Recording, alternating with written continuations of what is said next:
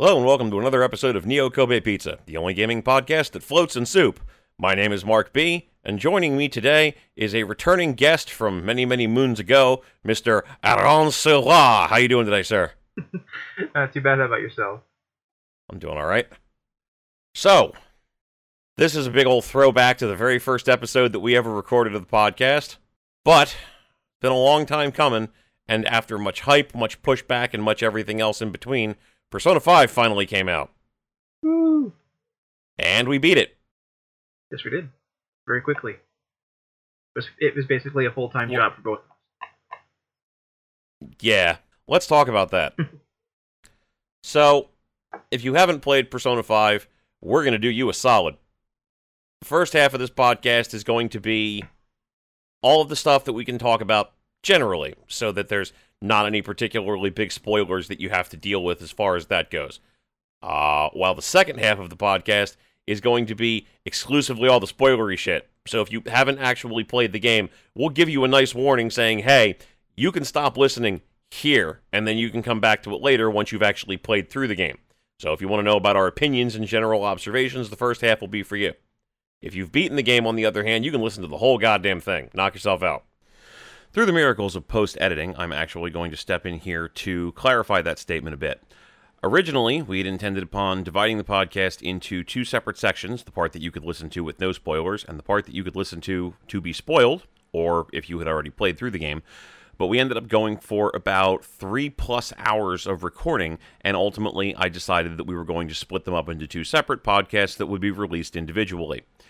And then, at some point during the process, Aaron's recording equipment took a shit, and now we don't have any of the spoiler stuff actually recorded. So we're going to re-record that at some point in the near future for next week's podcast, and this week's podcast is going to be whatever I was able to salvage from all of that recording stuff. So, enjoy. With that in mind, let's start off with just general opinions. Just, in general, what did you think of the game, Aaron? I really loved it. I'm not a Persona. What's the word here? Expert, I guess.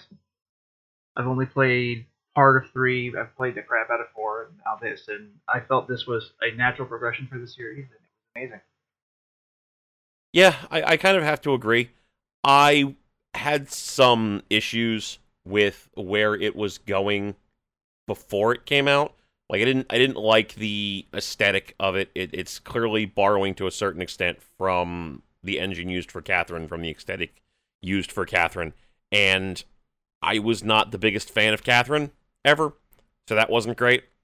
I basically had reservations just because of how long it took to get to Persona 5, how long it took for the game to actually come out once we had a definitive idea where we were going with it. The fact that Sega got involved again with the process, etc., etc., etc. But in the end, it turned out there really wasn't any need to worry about it. The game is basically amazing in all possible respects. There has been much ado made over the fact that the translation of the game is weird a bit. And I'm going to be 100% honest, I kind of expected that was going to be a thing that happened. I didn't think they were going to have the pronunciation problems that they had, which Josh pointed out in the first stream that we did, but I've also heard from many other people, i.e. they say the names wrong, purposefully wrong. Like this was some type of an actual edict handed down from Atlas Japan for no good goddamn reason that anybody can figure out.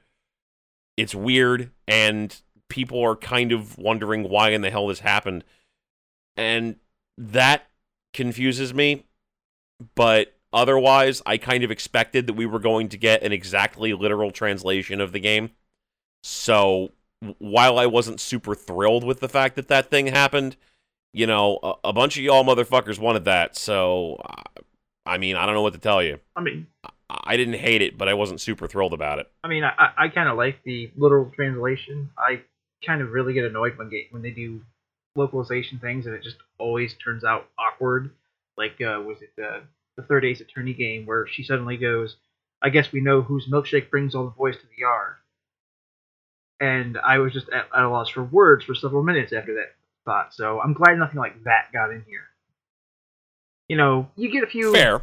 awkward sentences here or things that don't necessarily make sense to us because we're not from that culture. But for crying out loud, we're playing a game about people in Japan. They should act how they would in Japan.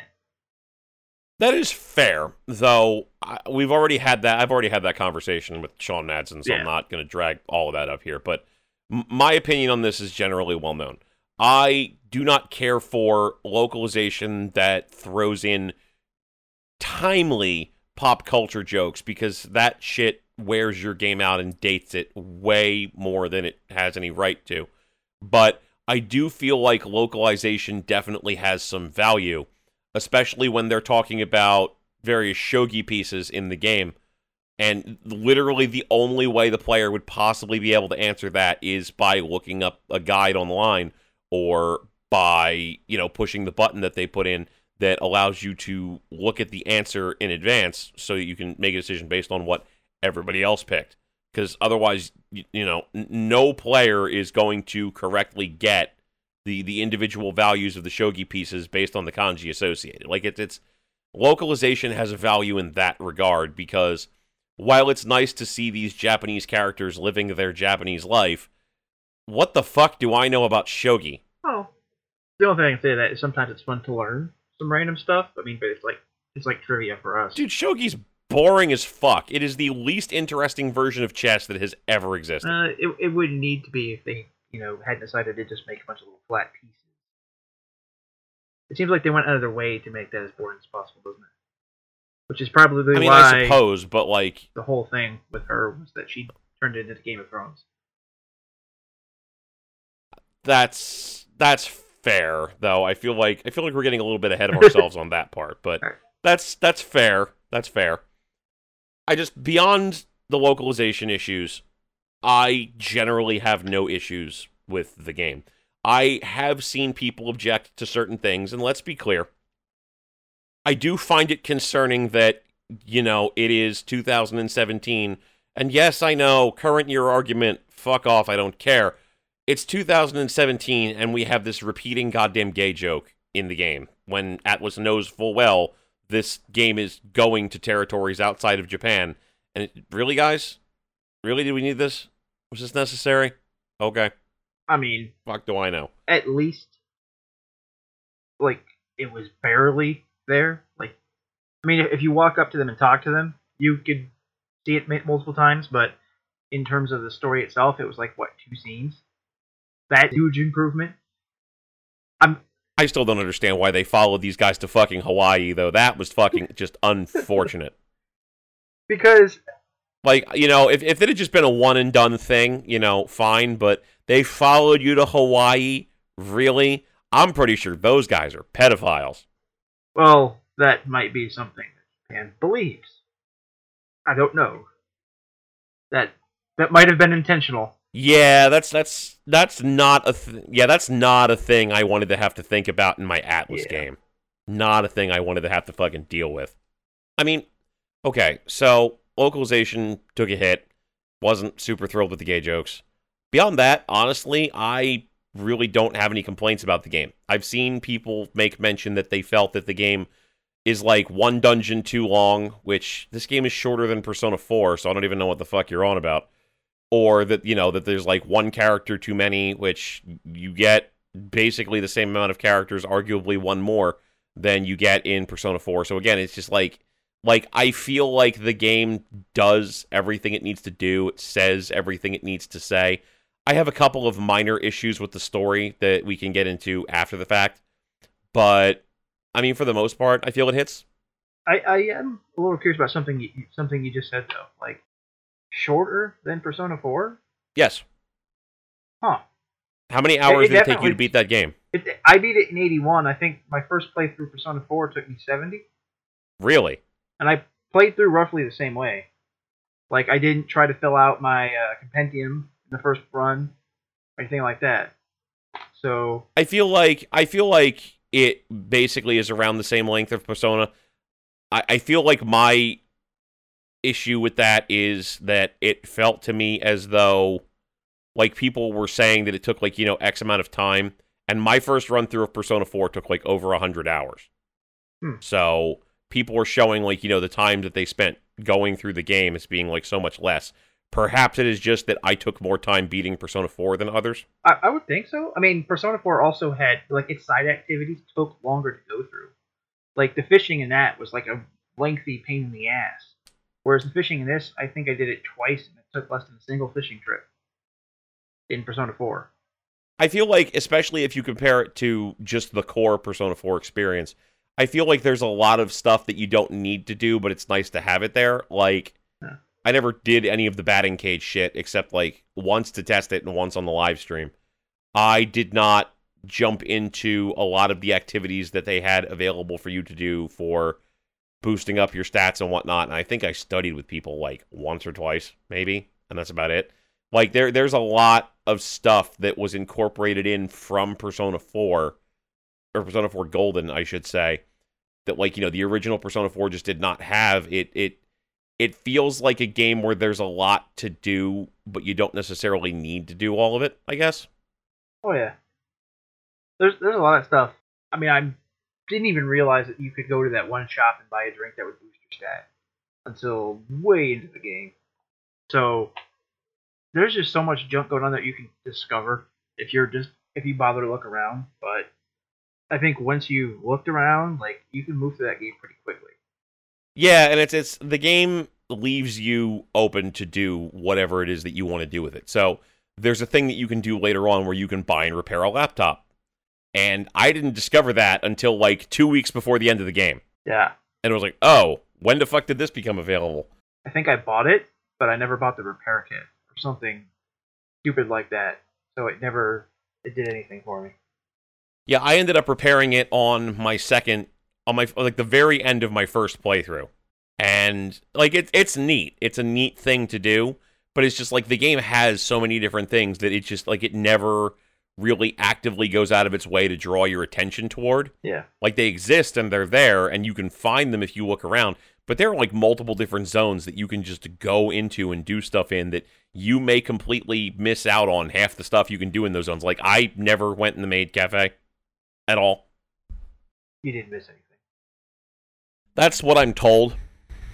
It's definitely like when you compare it to Persona 4, just like the city is bigger than the town, like to such a degree that it definitely feels like there's so much more to do. Well, yeah, but it's also much bigger than Persona 3 if you think about it, even though that's also a pretty big city as far as that goes. Yeah. I would hope that over time that they would be able to make the city bigger. Oh yeah, definitely from a tech perspective you can do Yeah. that. It's just interesting that there's so much to do that you kind of get lost in the idea of, wow, there's like 100 different things I could be doing at this point. What should I do? Like, if you check and see what did everybody do on this day, like, there's often like 10, 15 different activities that are listed, and you're just like, fuck, that doesn't help me at all. Which is funny, because when you get to like the New Game Plus and you have no interest in doing those side activities anymore, it feels like there's nothing to do. Because if you can't hang out with somebody for a confidant or a social link, all of a sudden you feel like, shit, there's nothing I can do. I guess I'll go eat a burger. Yeah, I can kind of see how that would be an issue, though I didn't get all of the trophies the first time around. So I feel like from a replay value perspective, I still have all of these different books that I can read. Or, I can go and collect like different stuff that I missed out on. I can, again, try out the maid cafe that I never did. Like, I feel like this is definitely a game that offers you more options for a second playthrough than even like Persona 4 Golden really did, I think. That's fair. I mean, I've also, if there's no one I can hang out with to advance the social link, I might just do it and talk to somebody who I've already maxed out with and take them to a different location to see if something happens or if I get some random new knick-knack for my shelf. Yeah, I feel like that's fair.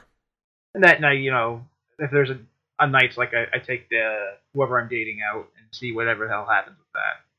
It's usually nothing too exciting, but at least it's there. Yeah, it's nice to be able to, like, you have these options to do things with people that you're dating. And, like, to a certain extent, they had that in Persona 4, but they were far less developed, I think. Could you actually hang out with somebody after you already maxed out your link in that? Yes, there was the ability, like, you'd go up to somebody and it would say, like, I know you could do it in Persona 4 Golden, I'll put it that way. where you could interact with somebody and you could do stuff. It wasn't, I don't think, particularly involved, but they had that option to interact with these people to one extent or another. But you probably couldn't invite them to specific locations. Well, there weren't really specific locations. Yeah, and I feel like that's also a neat thing about what this game has. Like it has a lot in terms of raw location, raw aesthetic. So it's, yeah, okay, sure, a big part of that is the fact that, you know, they're in Tokyo, which is neat. Like, and they give you so many different location options that you can go to because of the fact that you're in Tokyo, which, again, neat. I appreciate that. But it's a good idea. I feel like it probably needed a little bit more reining in as to how the game chose to do it. Yeah, I probably would say it needed a little less of that. Like, I wanted more depth to those locations. Like, the fact that you have Akihabara and it's, like, nothing just feels kind of a letdown. But, like, there's a theme park. I want to walk around a theme park or actually invite someone to go on a ride or something like that. I'm hoping that they'll do something with that later on down the road, but I kind of felt let down by it in a way. That it was cool that it was there. It was a hell of a lot better than what I had seen before, but it felt like there was just like another extra step missing before it turned into something just truly amazing that you would say, well, this is why you have to get this game to somebody who would care. Well, to be fair, I feel like none of the modern Personas are going to be games that have a specific feature or function in them. They're going to get you to that point of, here's the thing that makes this worth owning if you don't like any of the other stuff involved, you know? Like, it's still, at its heart, like a dungeon-crawling JRPG where a not insignificant amount of your time is spent talking to people. That's going to have, like, a certain cutoff point for who's going to be interested in it.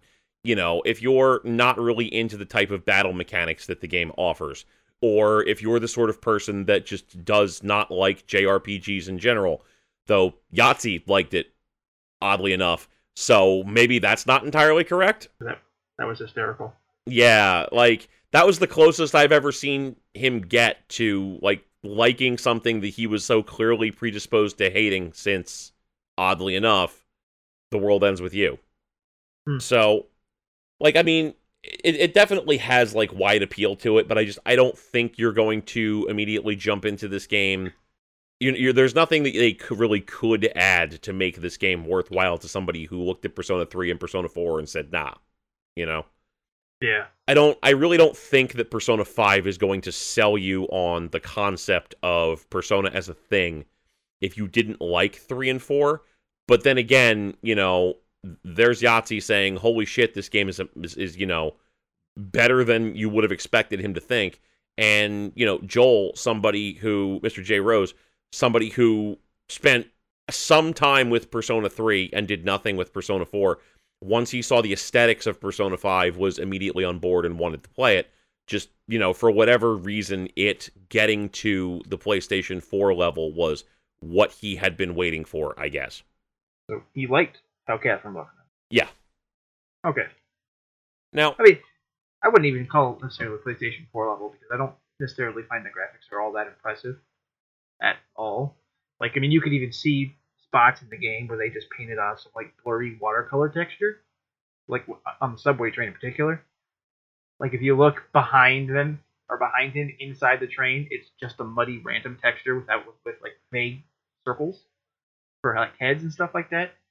Which, you know, kind of fits with some of the aesthetic, but it is kind of funny to see in a 2017 game that's supposed to be a AAA title.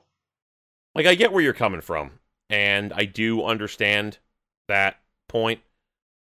I feel like it generally looks pretty damn good, all things considered. Oh yeah, no, the art is fantastic. I'm not going to even try to say the game doesn't look fantastic. I just, like, in terms of its technical prowess, it's doesn't necessarily feel like it's at a PlayStation 4 level. Yeah, and it's I feel like it's impressive, and I feel like it does what I would want from a PlayStation 4 game in general. Okay.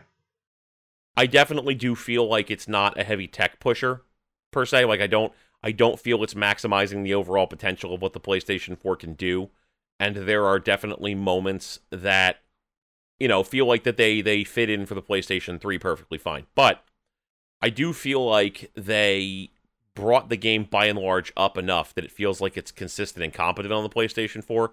And as you had said, the artistic merit in this game makes up for a hell of a lot. Like, I would forgive this game for its visuals being somewhat worse just because of how strong the aesthetic on the game is. I mean, like the little texture thing I was talking about, like I would criticize a different game more for that. Like I barely care Persona 5. Like I just noticed it and I kind of giggled because it was just so funny looking compared to the rest of the game. But at the end of the day, I would think about taking a point away from it for it. Yeah, no, absolutely. Like, they loved this game, and you can tell that they loved this game, that this game was very much a labor of love and adoration, and that they put their heart and soul into making this game the best possible game that it could be. Not just, structurally, but aesthetically and artistically as well. Like, everything is pretty much brand new for this game. The assets are all pretty much brand new. I was going to say, you don't put so much effort into the menu screens for a game unless you really care for it. Like, yeah, it is insane. And it's not even just the menu screens, like them jumping out of battle with the little running animation that they have the character do to go on to go back into the zone. It's little shit like that gives the game all the difference in the world. It tries to make the game feel as seamless as it possibly can. From the moment where you initiate battle and you either get knocked on your ass or you rip the mask off the monster, and it just instantly transitions into a battle scene, to you jumping out of battle via a running animation where you just like run back into position. It's a lot of attention has been put into trying to make this game feel as seamless as it possibly can, to give the game that sort of immersion that JRPGs in general probably don't have as much of as they would like to. It really wants to be a world that exists, a world that is itself.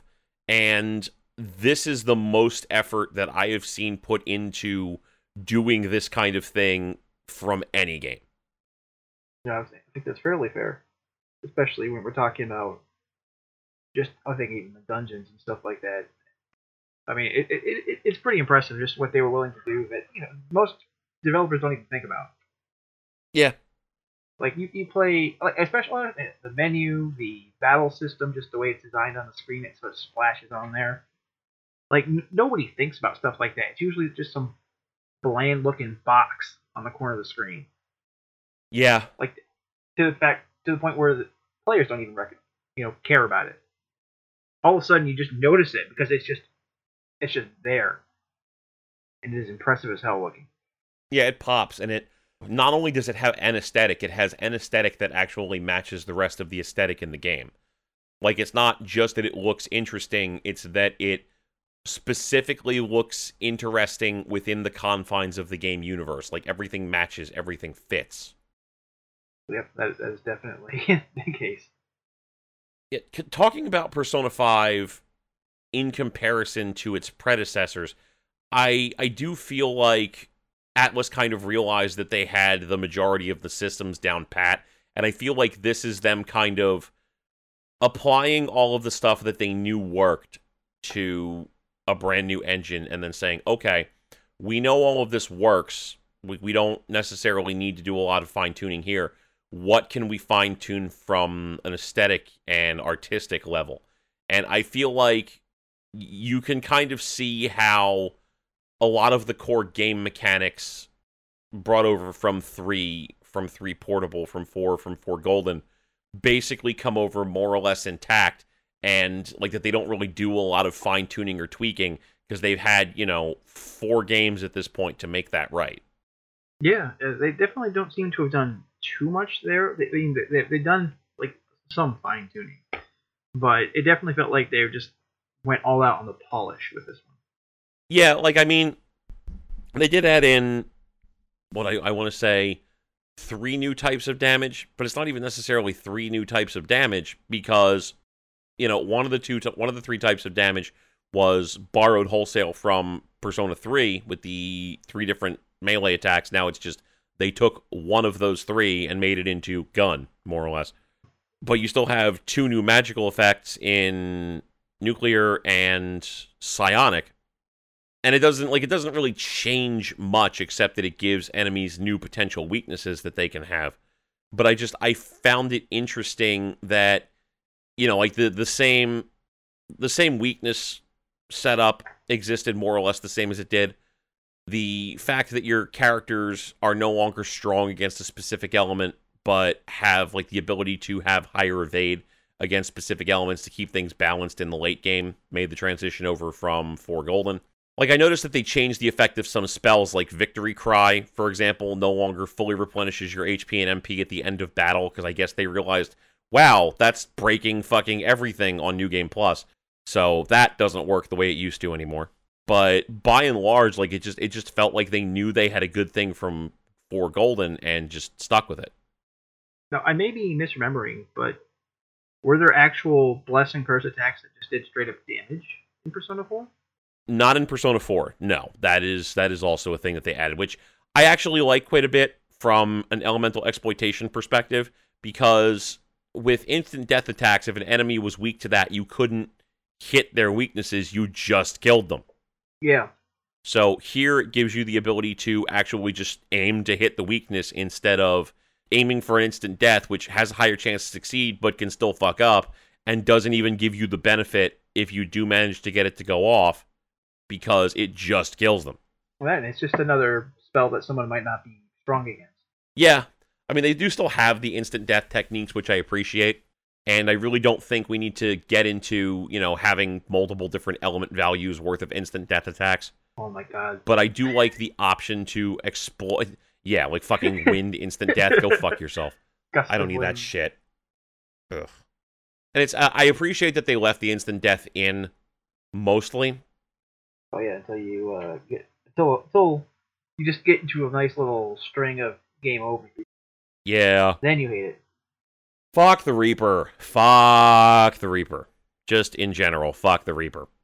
Oh yeah, I'm not messing with him until flu season. Even then, it's just really frustrating that they put you into a situation where this guy will just spam instant death attacks. And it's really amusing to me because if you buy the DLC costumes, one of the sets of the DLC costumes comes with an accessory that nullifies Bless and Curse. So it's really, guys? Really? Okay. Fuck you. Which one is that? Because maybe. I don't 100% know at this point. Oh. I can look at it later and tell you. I do not remember which one it is off the top of my head, though. I could probably look it up myself as well. There are no end of Persona 5 videos on YouTube. Yeah, that's not really a surprise. I'm pretty sure I'm sure that there are probably still some from the Japanese version that didn't get purged, but that honestly wouldn't be a surprise to me. I feel like, also, by and large, I would say that this is probably the best Persona game of the lot, and I don't say that lightly. I really do still think Persona 4 is, really, really good, especially Persona 4 Golden, but I feel like Persona 5 hits on all of the beats it needs to narratively, and everything else about the game is, just absolutely, just completely ethers everything from 3 and 4. I'm close to there. I definitely feel it is definitely far superior in terms of mechanics. Everything just feels right. Story-wise, I'm torn. I do have my issues, and I think, do you have anything in specific that you can bring up that's not spoilery? I think there's just several events in the game where I just felt it was letting me down, where it seemed like something cool could happen, and it didn't. And I'm partially afraid that's because we're going to see that in a re-release down the line, or something like that. Mm. I also just formed an immediate connection with the Persona 4 cast that any sequel would have trouble. It's like a first love type situation. Everything has to measure up to it. So it's hard to have something that necessarily surpasses it in your head. There's a barrier that has to be crossed. And it might happen, I mean, I'm on my second playthrough, and time will tell, but I'm not quite there necessarily to say that for certain. No, that's definitely fair. I mean, I have a couple of minor issues with the narrative. I do feel like there is a big morality question here that didn't exist in 3 and 4. And didn't really get answered. That's No. I've had that come up in a lot of games recently, and it just keeps pissing me off more and more. Yeah, like I feel like there will be moral questions that the game assumes it either doesn't need to answer or that it has answered sufficiently. And Persona 5 in particular does a thing that it doesn't really address. Like, the idea of how the Phantom Thieves operate is that they go into people's souls, more or less, and they change their heart. They steal their heart. And, for people who are particularly awful, they fix that. And the game broaches the question of, is this okay? More than a few times. But it kind of sort of justifies it in an, these people are fucking awful, so they deserve it kind of way. But it still never really answers the question of, shouldn't we have a problem with the idea that these people are going in and basically brainwashing other people? And I have an issue with the fact that the game doesn't really seem to have an answer beyond saying, well, it's justified in this case because this guy or girl is a dick. And it's just really, all right. That seems weird. It seemed like they wanted to go there, or rather, it seemed like it was definitely heading towards a real discussion on it. And because the character showed apprehension for the first person they were going after, they showed some serious apprehension as to whether or not they should really go forward with this, especially when they found out that there were potential risks involved. And then the bad guy, something happened that causes a repercussion that they're like, okay, never mind, he's evil, we have to stop him now. We're fools forever stopping to consider this, Yeah, and that happens, like, pretty much every time the first couple of times they do it. Like, afterward, they're just like, well, we know what we're doing, and there's no negative repercussions, so it's fine! And then they just keep doing it and keep doing it and keep doing it, and they're like, like, once they come to the point where they're like, well, there's, the person's probably not gonna die, like, any negative repercussions that they have about it go out the window. And you feel like the game is setting them up for a fall, and it does, but not in the way that you would expect. And any questions that are, like, exist about this are just kind of left to, well, this, or, well, that. And okay, this seems a little odd, but whatever. It took a turn from the question of the morality of, essentially brainwashing to more of a getting too big for your britches type of thing, That seemed to be the lesson they wanted to tell at the end, and it kind of felt like it just shifted gears. Yeah, I really do. I really do feel like the game went into territory that I think they felt they could approach in 5 because they didn't think that it was much different from what they did in 3 and 4, and they didn't realize that no, this is quite different from what you did in 3 and 4, and you should maybe think about this a little bit. I think that's pretty fair. Though, going on this particular topic, like, outside of the morality issue, the only other thing that I felt was an issue narratively is that the game starts off so strong. Yes, it does. Like, you have the events with Suguru Kamoshida, and just what a complete fucking dickbag this guy is. Just, oh my god. And then you get into the next guy, and it's bleh. Oh, I mean, what he's doing is truly awful, but you don't really see the repercussions of it like you do with Kamoshida, which I think was a big part of it. You really specifically saw horrible things. They even did a special cutscene for it with animations that appeared to have been mocap, for crying out loud. Like, it was this whole big production, and it was something so hard-hitting and so personal that you were just left in astonishment. And then later on, it's just kind of like, oh yeah, this guy does some bad things. They're bad. You gotta stop him. Just for some of them, anyway. Yeah, they made Kamoshida's hit really close to home with crimes that have been deemed like the most heinous by most societies. physical abuse, sexual abuse, whatever, these are crimes that are generally considered in most societies to be the shits. And the fact that you are able to get to know Kamoshida as well as you are, and you see the type of impact that he has, like it brings it all to ground level. And then like, well, the next guy is a fucking thief. Like a thief and a perjurer, and like, well, somebody died because of it, but it's, you're not going to compare forgery and theft to rape. I mean, he's still a little bit worse off than forgery and theft, because he also intentionally ruins people. He, makes financially and professionally. I mean, it's still not as bad, obviously, but I think definitely would have helped for that if we had really seen it. It kind of got told to us at the end of that dungeon. Well, not the end of the dungeon, but yeah, that's also a good point. It's like, like right in the beginning, we're introduced to the ideas of like the themes of the dungeon, what's going on, etc. And they like bring it in more and more, and we get to the point where there's a big revelation at the end of that dungeon that like, sucks and is awful, but it's just like you're asking me to associate hundreds of people who've been ruined and one person who died that I'm supposed to care about because, they're directly related to a person I might care about. Mm-hmm. Whereas in this other one, again, like rape is a big fucking thing, and we're given like an eye-level view of this, including somebody like on camera trying to kill themselves. Like it's the first dungeon brings it real fucking close to home. It really fucking gut punches you. Like, we don't see, really anyway, the victims for many of the other bosses. Obviously the recruited character for each dungeon is kind of, or really is a victim, but it's not the same thing as getting to meet that character in the beginning, and, everyone kind of liked her and you felt sorry for her, and then, bam. On top of all the other stuff, that happens, and you're really given a chance to know this. You're actually given a character to care about. That's the big difference, and you're not given that for a lot of the other dungeons. It's just an extra step or two, and it makes all the difference in terms of the impact it has.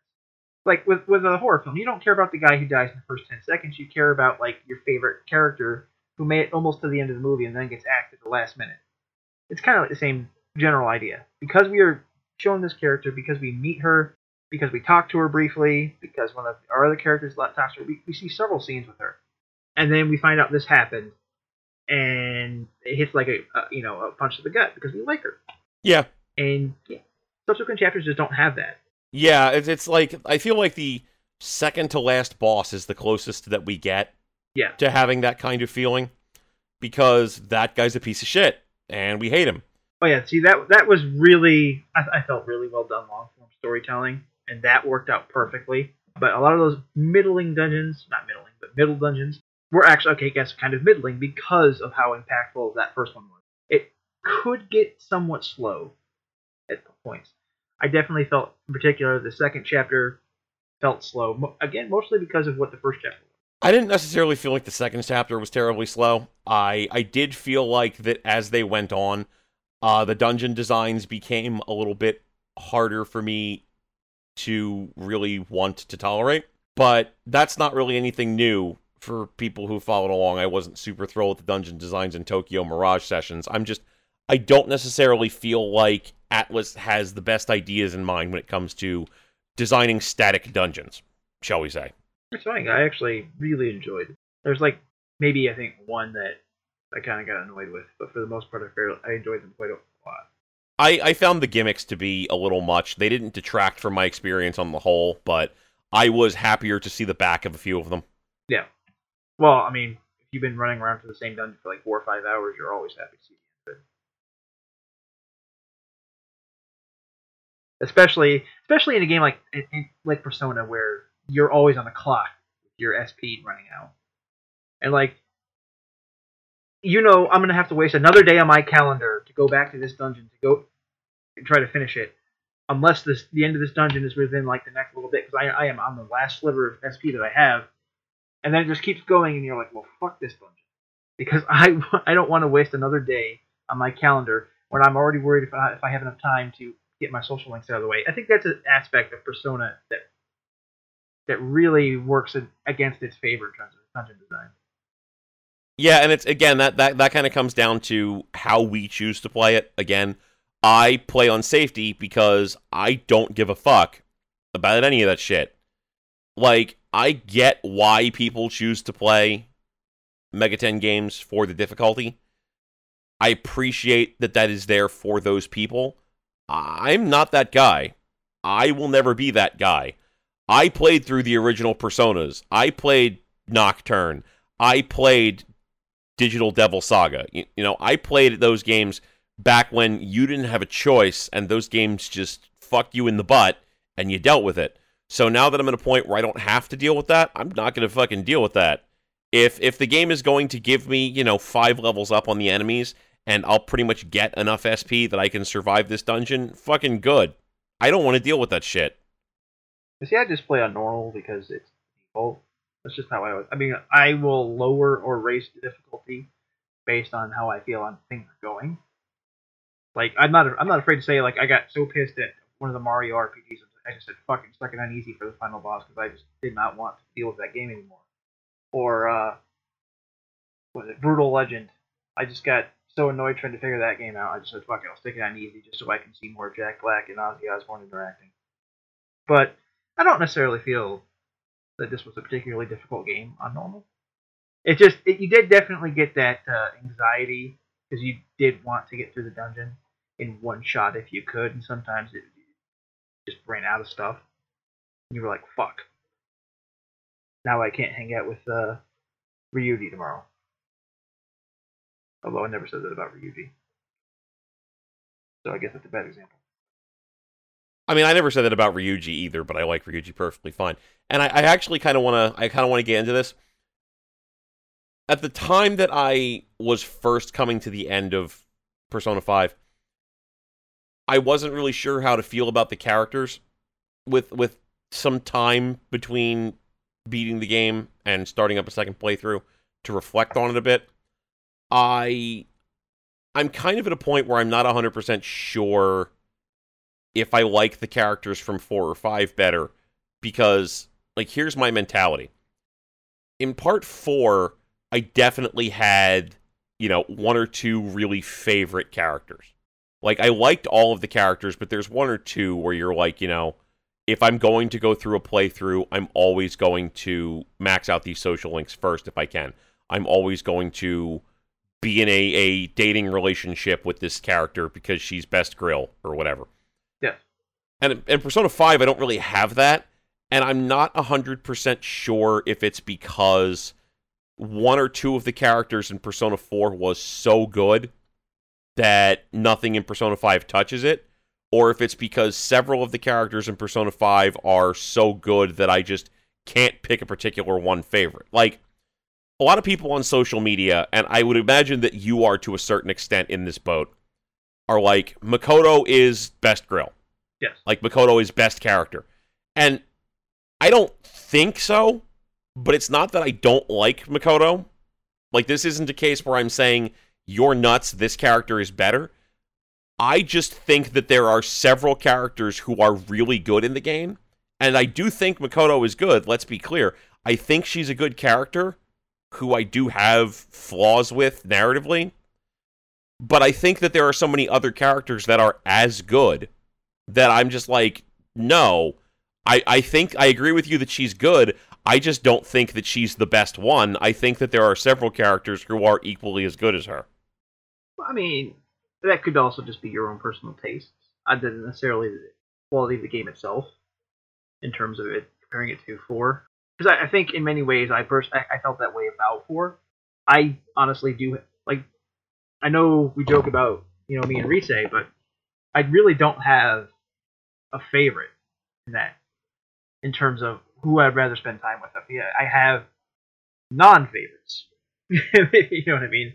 Characters I'm just like, oh well, I guess you're technically a character in the game that I have to interact with. But I don't have a character where I'm like, well, this is the one I have to go with, and I do have that in 5. So I think that just might be our own personal taste coming through. I mean, possibly. Like, again, it's I feel like there are several really strongly written characters in 5 in general. And like I feel like there are characters who are strongly written in 4 as well, but it's just like I feel like there are just a lot of really great solid characters who have great solid storylines in 5. Oh yeah. That like not necessarily the case in 4, like take Naoto as an example, okay? Naoto's narrative to get to the point where she joins the party is great. Naoto's storyline as part of her social link, Yeah. We went and we solved a bunch of mysteries so that we could remember what she felt like being a kid again. That was weird. Fuck off. Like, it was fine. It's just really? This is the thing? Okay. Whatever. Like, I could more readily sympathize with the stuff that was going on with a lot of the social links here than I could with some of the characters in 4. I mean, I guess, like, for example, I like Ryuji, like, roughly 10 to 20 times as much as I like Yosuke, but I felt Yosuke's social link was just significantly better. Yeah.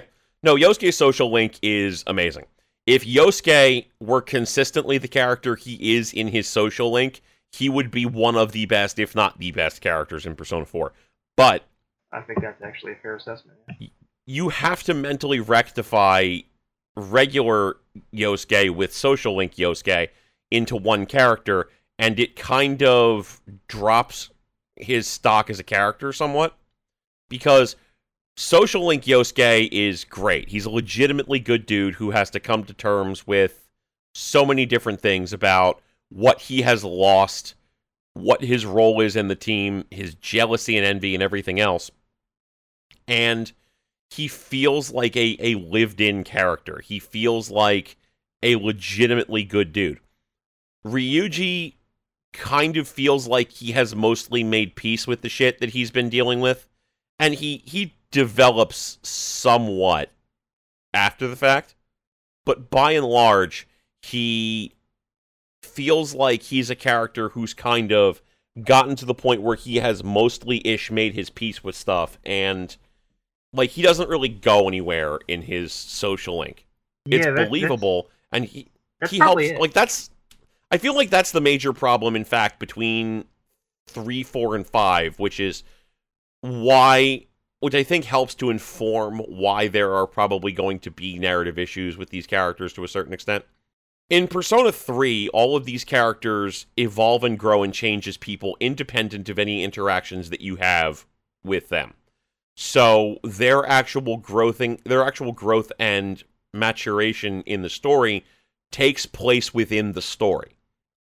And there are going to be people, and I have seen these people, who feel as though the fact that these characters grow and mature independent of your character, that they grow and mature on their own schedule as a part of the narrative, is the best thing.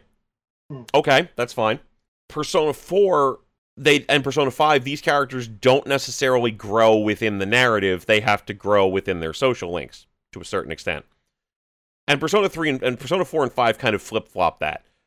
Persona 4 tries to make it as these characters have to accept the things about themselves, and they do, and thou am I art thou, boom, Persona, but then they have to kind of mentally reconcile themselves with this after the fact. Whereas in Persona 5, it's like they're kind of okay with who they are, and they have that come to Jesus moment where they're like, no, this is bullshit, and I'm not gonna fucking deal with it. And then, like, they have nowhere to go emotionally because they didn't have to come to terms with anything new about themselves. Yeah, I mean, certain characters definitely pull through that. And a lot of the non-party members get off or come off a lot better because they don't have that awakening moment. Like I think Mishima, no matter what the list of other people say, has a really nice curve in terms of his arc, not curve, but he has a nice arc. Oh yeah, his arc is one of the strongest in the game. And you compare that to some of your party members, and it's just particularly Ann and Ryuji. I think Yusuke and Makoto, I think they go places with theirs. Yeah, but I feel like Yusuke really only works like at maximum efficiency if you can appreciate the plight of the artist who has lost his ability to art, I suppose. Not just that. He's also essentially lost his father. That was that was really, I felt, the point of his storyline there. There was a divide, and that was the whole reason for his artistic slump. And he needed to figure out a way to come to terms with that. Yeah, it's like I feel like, well, the world has changed. You know, the scales have been lifted from his eyes or whatever, but the world has changed for him a lot in like 24 hours. And his life is dramatically different on many different levels. So you still kind of have to a certain extent, be able to appreciate his core plight. Because, like, the major way that he's expressing it is, help, help, I can't art anymore. And, like, I appreciate where it goes, but I feel like, you know, it requires you to get a certain amount of why this is a problem. Like, I feel like the core idea of it works, but the way that they choose to express it can obfuscate the true meaning of what's going on here. It's a very Persona 4-esque social link evolution, I think. I think where I'm coming from, it felt like they didn't really express this properly at all. I think you're right in that. But, you know, it was all like metaphorical. Exactly. And the thing is that I think you have to be in tune with the fact that it is that metaphor, because Persona 4 speaks through its social links a lot in metaphor, and Persona 5 kind of doesn't. So I guess it's better in hindsight than it might have been going through it first. Yeah, I think that's the case. I also feel like you can see where there are similarities in how they do specific things, and how, like, between 4 and 5, with the social links, now some of the social links don't come off as well as they could have. Like, Rise and Ann's social links are very similar in concept to one another. Yeah. The execution is way different level. Yeah, like Rise has all that, you know, I don't want to go back to doing this anymore because I lost who I was, transmitting into I was doing this for the wrong reasons, now I understand, blah blah blah, I'm going to be the best I can be, all that shit. Whereas with 5, it's just kind of, I'm going to be a model because this person who's bagging on me is really cool. What? Yeah, I get the feeling that, like, if the game extended for another few months, she would just change her mind, which is kind of sad considering that was supposed to be her ultimate resolve. But it didn't feel like it was really a passion for her.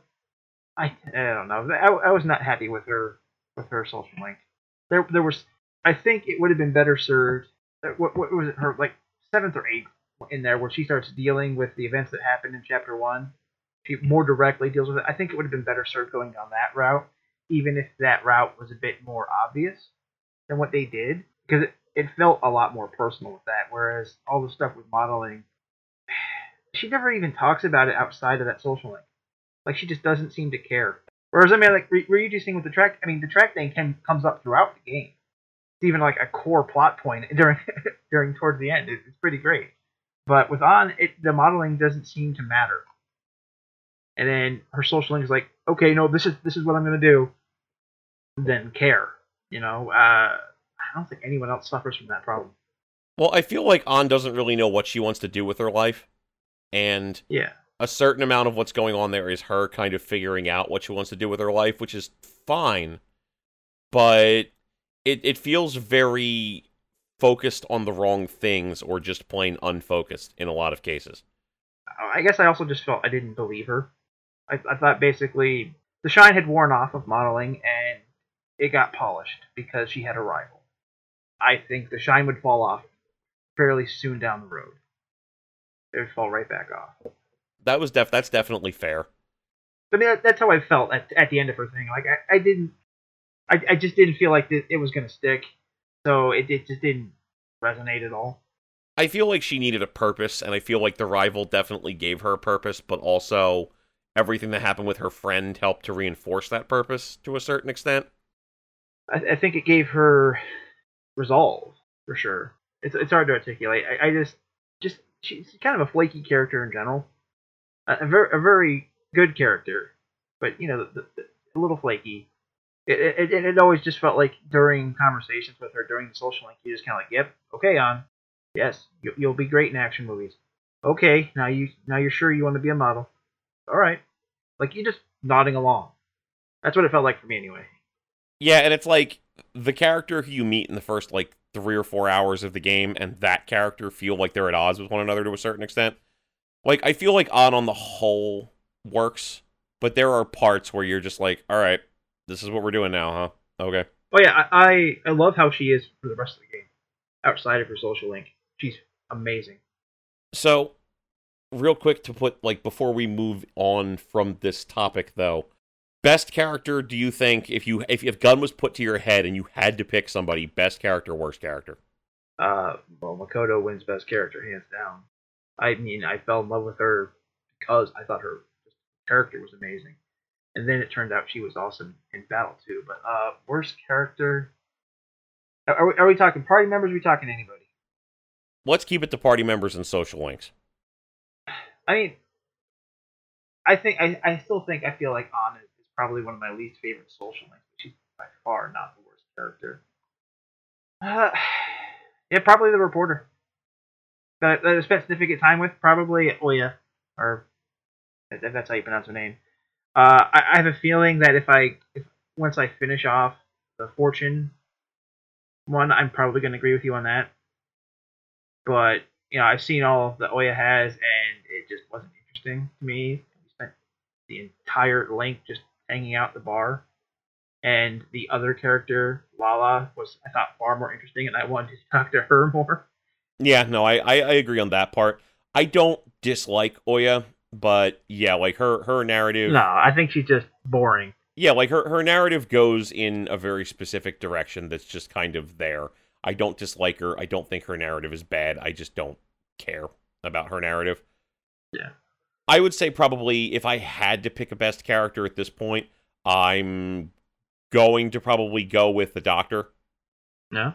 Just because I thought her characterization was interesting, and they do enough with her in the narrative overall that she stays an interesting character all the way to the end of the game. Plus, the way that she copes with things as a romance social link in the last two sequences that you get in the game was actually kind of amusing. And it's only like they gave her a characterization that I felt legitimately worked, and that more of the side characters in Persona 3 and Persona 4 really could have used, I think. So, just a quick pause. It's kind of we both picked the character that we ended up dating as our favorite. Now, I've also noticed, because I'm a second playthrough far enough where I am dating someone again, that character, which is the teacher, has moved up in my estimation. So I wonder if just the romance is just a nice little boost for whoever you happen to pick. That's possible. I do want to. I've seen the romance subplots for almost every romanceable character. Like, I made game saves of them to go back to later if we need to do it for live stream purposes. But I have not seen the Hawaii event with everyone. I have not seen the Christmas event with everyone. And I haven't seen the Valentine's Day event with everyone. I've seen 2 Hawaii events with 2 different people. And one I was dating, one I wasn't. They were eerily similar. Like a shocking amount of shrimp. Yeah. I don't 100% get that. Like, oh, we all went on the same path. Yeah. Which is why I said some of the side events, some of those events just fell flat for me. The Hawaii trip was one of them. I appreciated where they were going with it, and to be quite honest, it's not like the game has, like, the franchise hasn't done that before. If you do the New Year's Day event in Persona 4 with the different characters, the only character who goes to any type of great lengths for it to be different is Naoto, who's just like, what, was I supposed to show up in something? Oh, my bad. Yeah, something like that. Like, everybody else does, and she's just like, oh, was that really a thing that you wanted? Fuck, alright. I'm not going to do that, but... It's hard. I'm more so comparing the whole trip in terms of where the story went, compared to, like, say, just like the camping trip from Persona 4, or even the ski trip. Like, I just felt the Hawaii trip, despite the exotic location, it just kind of been like, wow, this place kind of sucks. That was the entire trip.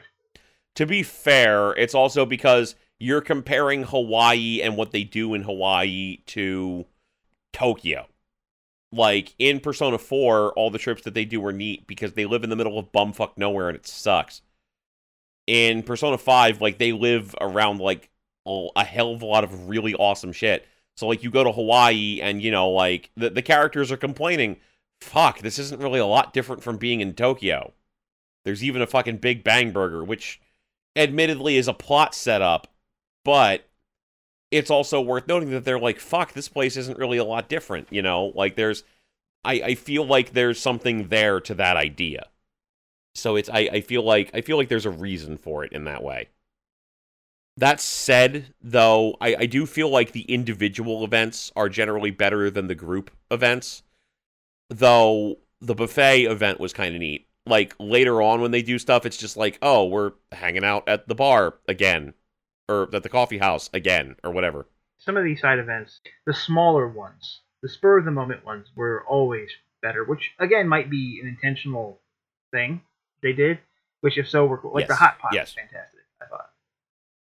So, it definitely seemed to be a theme where the planned events always fell flat. Anything they did at the spur of the moment turned out really interesting, both for them and for us. It doesn't seem like that would be a coincidence. I also don't feel like I feel like their major thing was making the game work. Because again, like, you know, there weren't really a lot of super big events as a group in Persona 4 either. But Persona 4 Golden added in a bunch of groups and, like, unique dates that you could do, which helped a lot, but it wasn't really necessary to the experience. And I think that that's probably going to be a focal point if or when they do make some type of an update. But anyway, which character do you hate? Since we're going to get on that later. Yeah, like, but to answer your core question, I do feel like, you know, I'm probably going to end up dating the teacher this time around, unless there's a big public outcry, and I feel like she's probably going to move up some spaces once I see those events too. So. Oh yeah. But that having been said, Morgana, for a lot of different reasons. Part of it is the reason that we've already discussed, which we'll get into more in the spoiler section, I think. But part of it is also that Morgana occupies literally the spot that I didn't want Morgana to fucking occupy. The Teddy spot? Yes. Yeah. And I saw that shit with Aegis, and I didn't like it, but I gave it a pass. I saw that shit with Teddy. I didn't like it, but I was like, fine, whatever. Don't do it again. And they literally did it again. Like, the only thing that was different was he didn't have fucking ice powers. Yeah. It's not that he's like Teddy. It's that the core point is he's, you know, this magical fucking entity who, like, is doing, like, some sort of thing where they're directly related to the shit that you're dealing with. And he also occupies the guide until you get to the point where his guiding ability no longer works, and then you get another guide spot that Teddy specifically occupied in Persona 4. So it's more of a mechanic thing, then. It's not just that, it's the fact that we're still revisiting this same shit. I don't think we need the guide who sucks at being a guide until we get a proper guide thing anymore, for starters. Well, even though they don't suck, they just somehow gradually start getting worse. Yes. Yes, like, in Persona 3, they do that with Mitsuru, where she's like, look, I can't do what you need me to do. My skills are only so good at this. And then you just happen to come across Fuka. And great, now she can do this. Okay. Then Persona 4 comes up, and Teddy's like, oh, well, I can't do what you want me to do anymore. I can't do this. And, oh, now you get Rise, magically. And now in Persona 5, it's, you know, you get to a certain point, and Morgana's like, I can't do what you want me to do. And they're like, oh, well, it's fortunate that happens right in the dungeon where we get the character that's gonna fucking replace you, isn't it?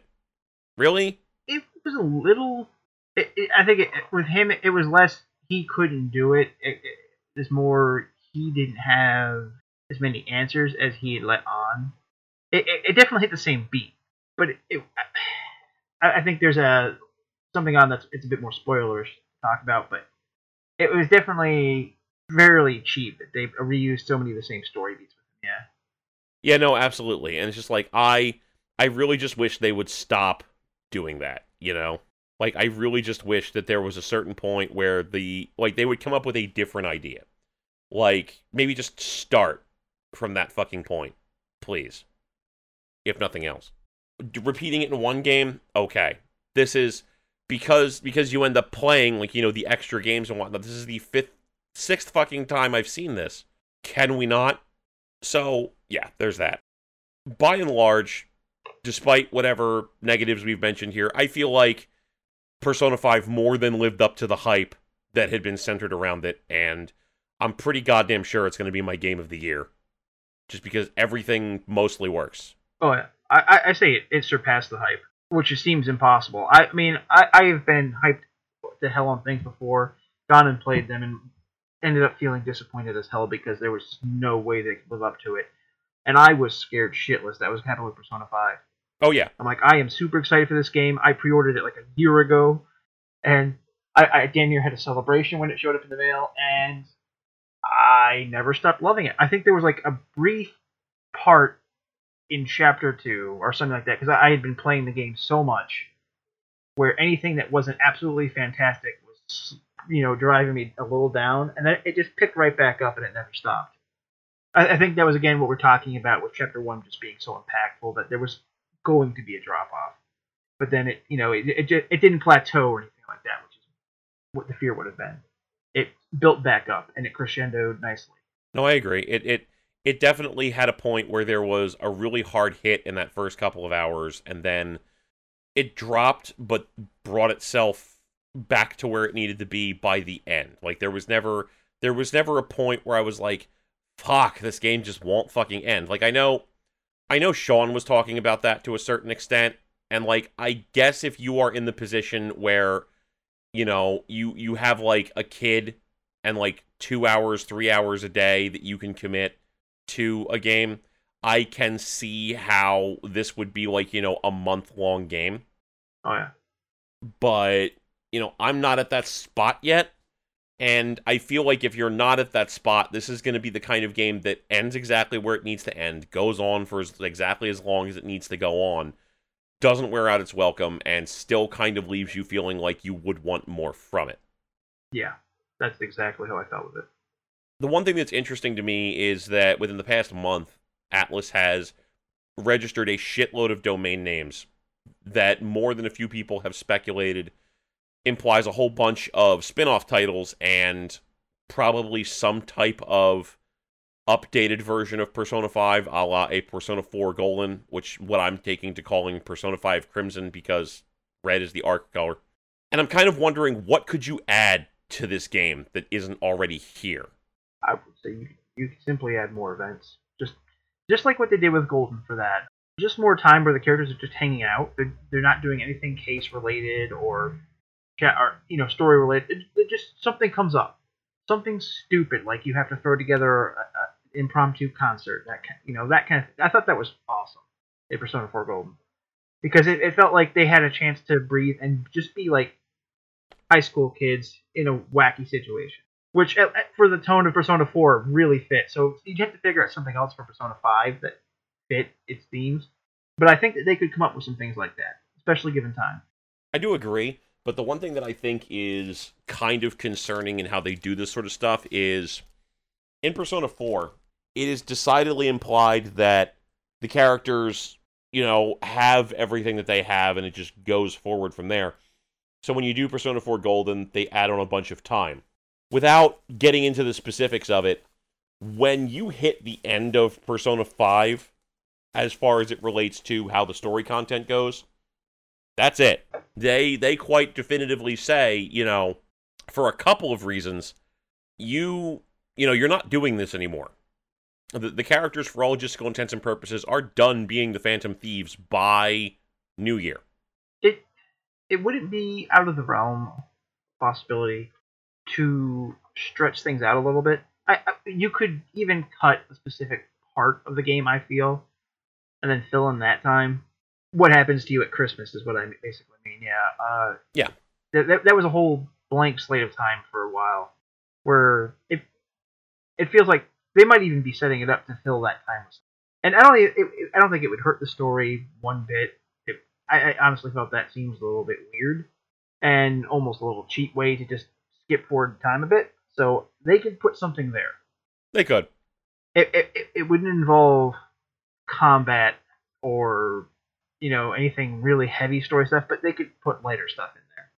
The one thing that's also really concerning to me is I do feel like they're probably going to undo that concept, like what they end up doing, sooner rather than later, because of all the spin-off games they want to make.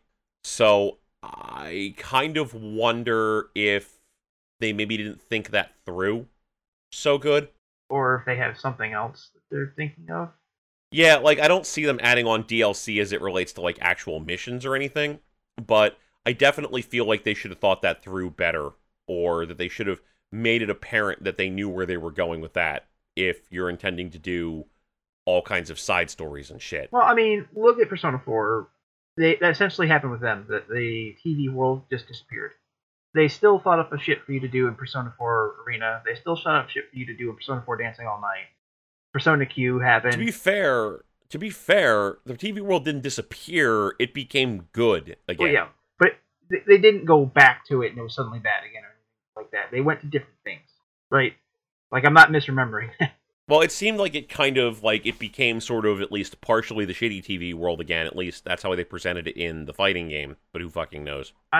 Well, at the very least, the Persona universe is all connected. So this place, there's all these different verses: the TV world, the metaverse, and Tartarus. It seems fairly easy to just say, "Oh, look, another one popped up," and somehow you have access to it. I mean, it would be kind of cheap, but unless they wanted to undo what they did in Persona 5, they might have to do that if they wanted to add that kind of content for spin-offs or anything like that. Yeah. So, I mean, it would be an excuse, but I think apart from initial, like, we probably wouldn't care as long as the end product ended up being good. Yeah, I don't know. I feel like for a game that accidentally took off as much as Persona 4 did, and for a game that, was still such a bedrock of foundation that Persona 3 was, I felt like they did a better job of establishing places they could go than they do with Persona 5, a game that they pretty much knew from jump they were going to be exploding the shit out of.